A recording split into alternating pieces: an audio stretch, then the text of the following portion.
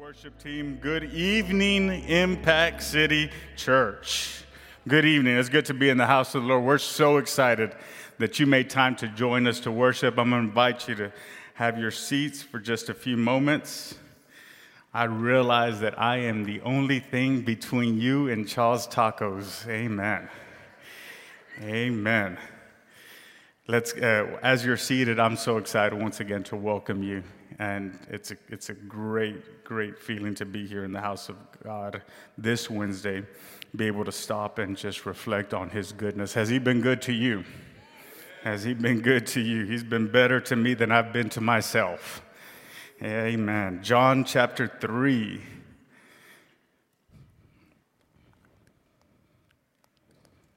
John chapter 3, verse 22 through 31. I invite you to turn there with me. I'm so excited that the youth are here joining us. Amen. Can we give them a hand? That's right. John chapter 3, verse 22, and we'll go to verse 31. After this, Jesus and his disciples went out into the Judean countryside where he spent some time with them and baptized. Now John was also baptizing at Aenon near Salim, because there was plenty of water, and people were coming and being baptized. This was before John was put in prison, and an argument developed between some of John's disciples and a certain Jew over the matter of ceremonial washing. They came to John and said to him, "Rabbi, that man who was with you on the other side of the Jordan, the one you testified about, look, he is baptizing and everyone is going to him." To this, John replied, "A person can only receive what is given them from heaven. You yourselves can testify that I said, I am not the Messiah, but I am sent ahead of him. The bride belongs to the bridegroom. The friend who attends the bridegroom waits and listens for him and is full of joy when he hears the bridegroom's voice. That joy is mine, and it is now complete." And watch this. This is the key verse here. He must become greater. Speaking of Jesus, I must become less. He must become greater. I must become less. The one who comes from above is above all. The one who is from the earth belongs to the earth and speaks as one from the earth. The one who comes from heaven is above all. Amen. No, that's a lot of reading, but I'm going to break it down for you with the help of the Lord. So when you look at the four gospel writers, Matthew, Mark, Luke, and John, no one does a more definite job, a clearer job, a more focused job, a more targeted job of being able to show us the gospel than John. John is the one that portrays the story of Lazarus that's found in John chapter 11 that you don't find in Matthew, Mark, and Luke. John is the one in the 4th chapter who describes the Samaritan woman that you don't find in any of the other Gospels. So John is very blunt, to say the least, and he goes straight into it. He dives right in and he tells us the way he sees it. He's the one that says, "In the beginning was the Word, and the Word was with God, and the Word was God." It's John chapter 1, verse 1. He jumps right into it. And then he goes into verse 14, and he said, "And that Word was made flesh, and he dwelt among us, and we saw his glory." He lets us know that the God that created the heavens and the earth is a divine picture of who God is. And it is not found, what his stories include are not found in the other Gospels. And John lets us know the key scripture that we quote time and time again. For God so loved the world that he gave his only begotten Son, that whoever believes in him would not perish but have everlasting life. John is the only one that says that. But when we look at John chapter 3, we tend to focus so much on that key verse that we often overlook the rest of the chapter. And we look at the former part and overlook the latter part. John was not someone that was common. John was an extraordinary man. He was somebody that was just radical. His diet was radical. He ate locusts. If John was alive today, he'd probably be an ultra vegan. He was a radical. And God, isn't it so awesome that he was not very common, but yet God chose him in the midst of that. In the midst of his awkwardness, in the midst of his ability to stand out, God said, man, John, I have great plans for you. Isn't it awesome that God takes what maybe in my eyes makes me awkward and maybe what makes you awkward, and God says, I can use that for my good. I'm glad that he sees my potential. He doesn't see me the way I see myself. I see myself in my weaknesses and my vulnerabilities. I see myself in the light of being able to know everything. And yet when God looks at me, he says, John, I'll take what I can use and I'll make it good. I'm grateful for the things that I'm insecure in sometimes. And I'm grateful for the things that I'm not so certain about, because it is those things that God can take and he can use for good. So right now you ought to be rejoicing for the negative that you have deemed negative, for the things that you have seemed to say, man, I wish if there was one thing I could change about me, I would change this. Could it be that is the one thing that God is saying, man, I could really maximize that and I could really do something great in your life if you just put yourself available and place yourself in my hands. John was not someone common. He was not somebody ordinary. People would come from miles and miles away to come and see this man and to be baptized of him. It was something that was just so phenomenal. And right at the cusp, right at the moment that his ministry is exploding and right when things are going good. So imagine with me all these people following him. All of a sudden things begin to change. Right in the middle of it all, John pauses and tells us, behold, the Lamb of God that takes away the sins of the world. John is the first one that lets us know that the sacrifice that is mentioned in Genesis that we see for the very first time is now being fulfilled and being completed in Jesus in this moment. When Adam and Eve sinned and they had to sacrifice an animal and take the skin of that animal to cover themselves because of their nakedness, John lets us know that what took place in Genesis is now taking place. He says, behold, the Lamb of God that takes away the sins of the world. Just as there was a sacrifice that covered Adam and covered his faults, he lets us know that there is a sacrifice coming who is Jesus, the Almighty God, who is coming, and he is the one that covers us. I'm glad he covers us. I'm glad he covers us. He covers the areas that you are ashamed of. He covers the area that you still deal with guilt because of. He covers those areas. Anytime the enemy wants to come and tries to manipulate and tries to maneuver a situation in your life, you ought to do what John did on that day and said, behold, the Lamb of God that takes away the sins of the world. There is a God who covers us. Amen. He is the God that covers us. Behold, and all of a sudden, what takes place is John is baptizing, and there's other baptisms taking place down the road, and the disciples are worried that John is losing people because of what is taking place over there. But John understood that it was not about him. There was a greater picture, and he understood that he must become less so God could become greater. The King James Version says, I must decrease so he can increase. And can I just say that one of the most difficult things for you and I as humans to be able to accept is that it is not just about us. We are not beyond being replaced. Every single one of us has a purpose and that God wants to fulfill, but it's not all about me.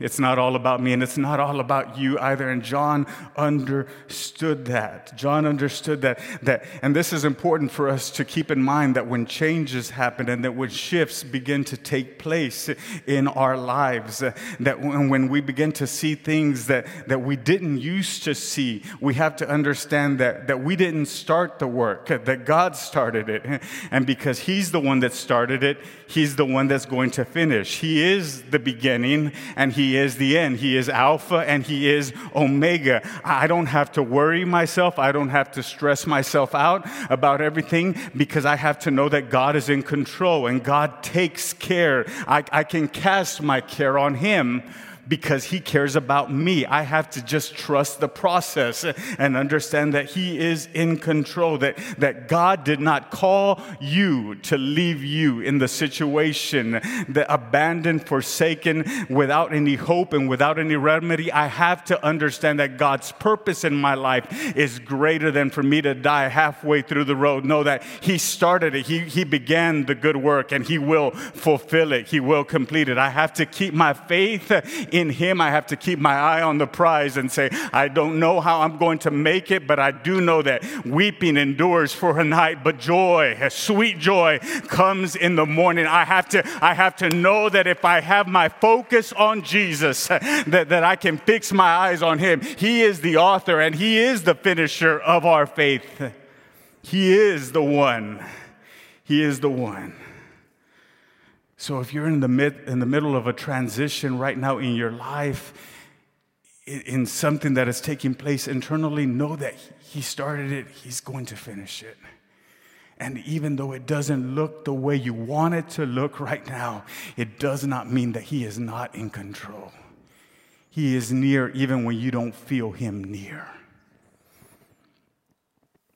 This incredible story of John started with a woman named Elizabeth. This woman who found herself pregnant, and it was kind of ridiculous for her to be pregnant in the situation, the circumstance that she was in. Her husband, Zechariah, is surprised at the fact that she is expecting, and all of a sudden, something that could never be now is. We serve a God of impossibilities. We serve a God that can intervene and can do a great work when it seems that all hope is lost and all hope is gone. These two people, Zechariah and his wife Elizabeth, had lost all hope of being able to have a child. And all of a sudden, they find themselves pregnant. She's pregnant, and he's the anxious father. But the historians let us know something that is so important for us to realize in this story, that while she is pregnant, something that she has been hoping for, something that she has been waiting for so long, while she is in this joyful moment, the historians let us know that for 6 months there is a period where there is no movement in the womb. Everyone knows the indication of what that could entail. So she is smiling on the outside, but she's hurting and worried on the inside. Have you ever had to smile through worry? Have you ever had to smile through frustration? Have you ever had to? And the incredible thing about this story is that she knows what is taking place on the inside, but she has no one that she can trust to be able to share what is really going on. She knows that she can't just run and tell anybody, because if she tells the right person, that right person, sometimes you just have to tell one person and 1,000 people know later. Amen. Sometimes that's all it takes, is just tell one person and everybody finds out. So she can't run and tell anybody. But little did she know that down the street, her cousin Mary was just visited by the angel Gabriel, who said, "You are highly favored. You are going to have a child, and the Holy Spirit is going to come upon you." So here you have Elizabeth, who can't talk about her situation. Here you have Mary, who can't talk about her situation, because they're both unique in and of themselves. They're both rare situations. So what we understand is that Mary comes to visit Elizabeth. And little did she know that while these two cousins, Mary and Elizabeth were cousins, while they were going to have a conversation, something greater was going to happen on the inside of both of them. So here comes Mary pregnant with Jesus. And here we have Elizabeth, who is also pregnant, but has no idea what is taking place. They don't have the science that we have available today. She does not know what is going on. But we understand that the Bible tells us that when they greeted each other, all of a sudden Elizabeth felt something move in her womb. Amen. This is awesome, because something that was not moving, something that was not showing any hope, something that seemed to be dead, all of a sudden when Mary hugs Elizabeth, there is movement in Elizabeth's womb. And the reason why is because Mary was carrying the resurrection and the life. So let me tell it this way, that wherever Jesus is, amen, wherever Jesus is, something incredible can happen. It doesn't matter what is going on the inside of you, something that you have not been able to share, and something that you have not been able to disclose, and something that you have not been able to tell even the closest people, something that is on the inside that is worrying you, that when Jesus gets a hold of it, there is going to be life. I don't know about you today, but I believe that He is still the resurrection and the life. I still believe that while we may be struggling on the inside, I have a God who sees everything and who knows everything and can do anything.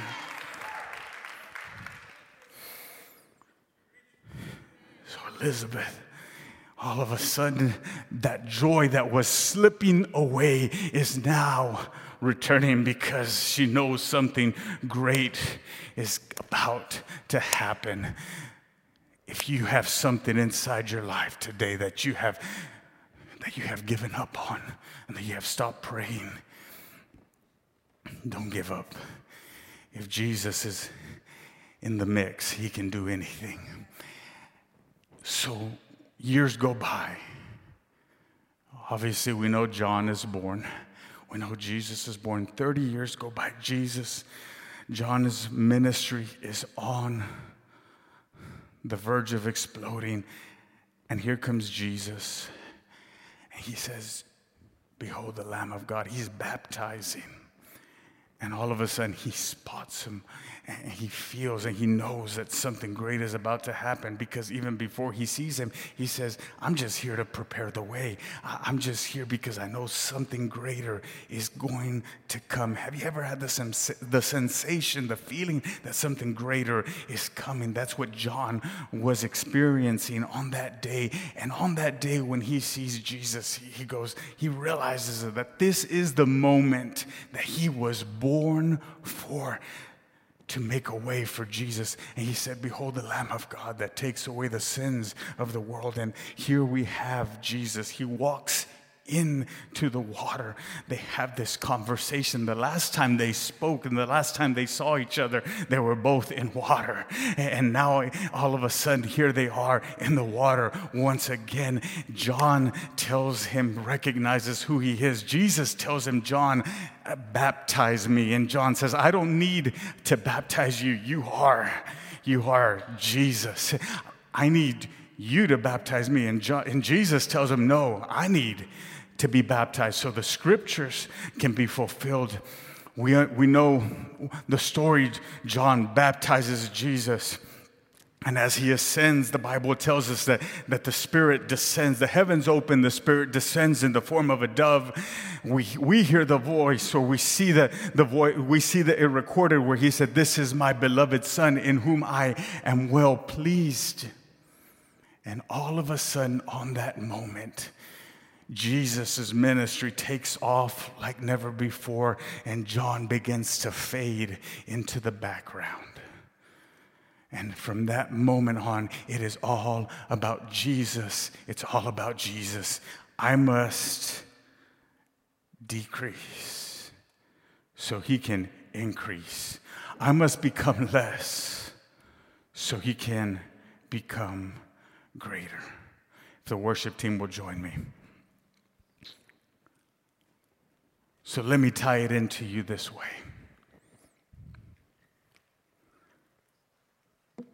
John did, I'm going to put this spin on it. John did everything that he could with what he had available.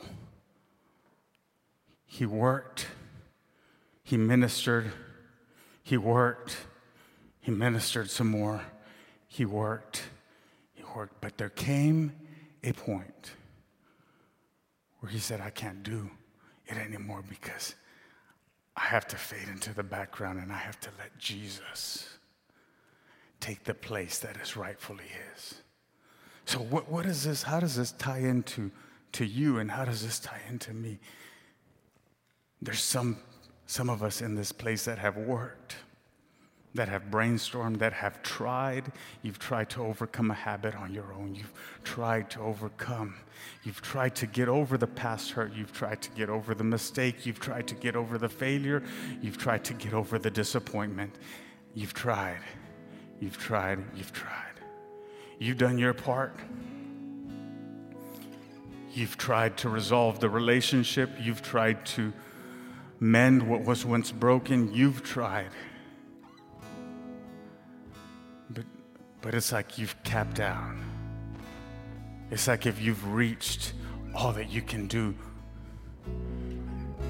And there comes a point in our lives that we have to step out of the way and say, Jesus, I can't do it anymore. But I know who you are. I've tried, but I can't try anymore. But I know who you are. I know in whom I've believed. I've sought all the help that I can seek. I've looked for all the counsel that I can. I've tried to give all the good advice that I know to give. I've tried to do my part, God, but I've reached a point where I have to become less. And I have to let you become greater. I have to decrease. I have to eliminate myself from the equation and let you do what only you can do, the way you can do it, when you can do it. I have to decrease, and I have to let you come in and do what only you can do. So if you're frustrated today, and if you've cried all the tears that you can cry, and if you've been lonely, all that you can bear, if you've been frustrated, and if you've been hurt, and if there's something in your life that you have tried to resolve on your own, trying to read all the self-help books that you can, trying to seek counsel, trying to seek everything that you could possibly do, can you just step out of the way and say, Jesus, I'm going to move back a little bit, and I'm going to let you become greater in my life. I choose on this day to stop focusing on my problem and focusing on the great God that I serve. I will not look at the problem. I will look at the promise, and the promise that says that you will be with me and that you will see me through. And though I may be in a dark moment right now, I trust that you are my light. The prophet Micah said it this way: rejoice not against me, O thou my enemy, because when I fall, I shall arise. Did somebody hear that today? When I fall, I shall arise. And when I sit in darkness, the Lord will be a light unto me. It doesn't matter if the whole world has closed in on me. It doesn't matter who turned off the lights. Jesus is my light. Jesus is my light. I want to invite you to close your eyes right where you're at.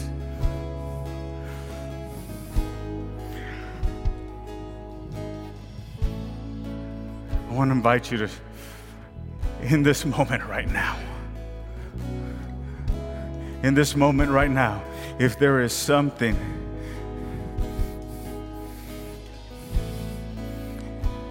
that you say, Jesus, I step away, I become less, and I let you become great. I've done what I can do.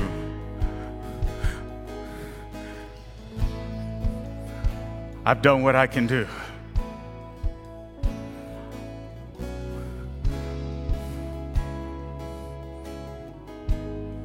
But I let you right now. I surrender it to you. I surrender it to you. Father, right now in this place, right now in this moment, you know the exact details. You know the specifics of what is weighing on our hearts and weighing on our shoulders. You may be the only one that knows the load that we're bearing. You may be the only one that really knows the hurt that is going on inside of me. But I am confident that you are my answer. I'm confident that you are the answer. That the same God that has seen me through to this moment is the same God that will see me through to the next moment. I am confident that you are the same yesterday, today, and forever. I am confident in the God that we have trusted this evening. Right now, God, I declare your greatness. I declare, God, your power. I declare right now, God, that you would intervene like only you can intervene right now in the mighty name of Jesus, right now over every circumstance, over every problem, and over every challenge right now. Jesus, we declare that you will be greater right now. God, we declare that you will be greater, and we, God, step back. We step back. I want to invite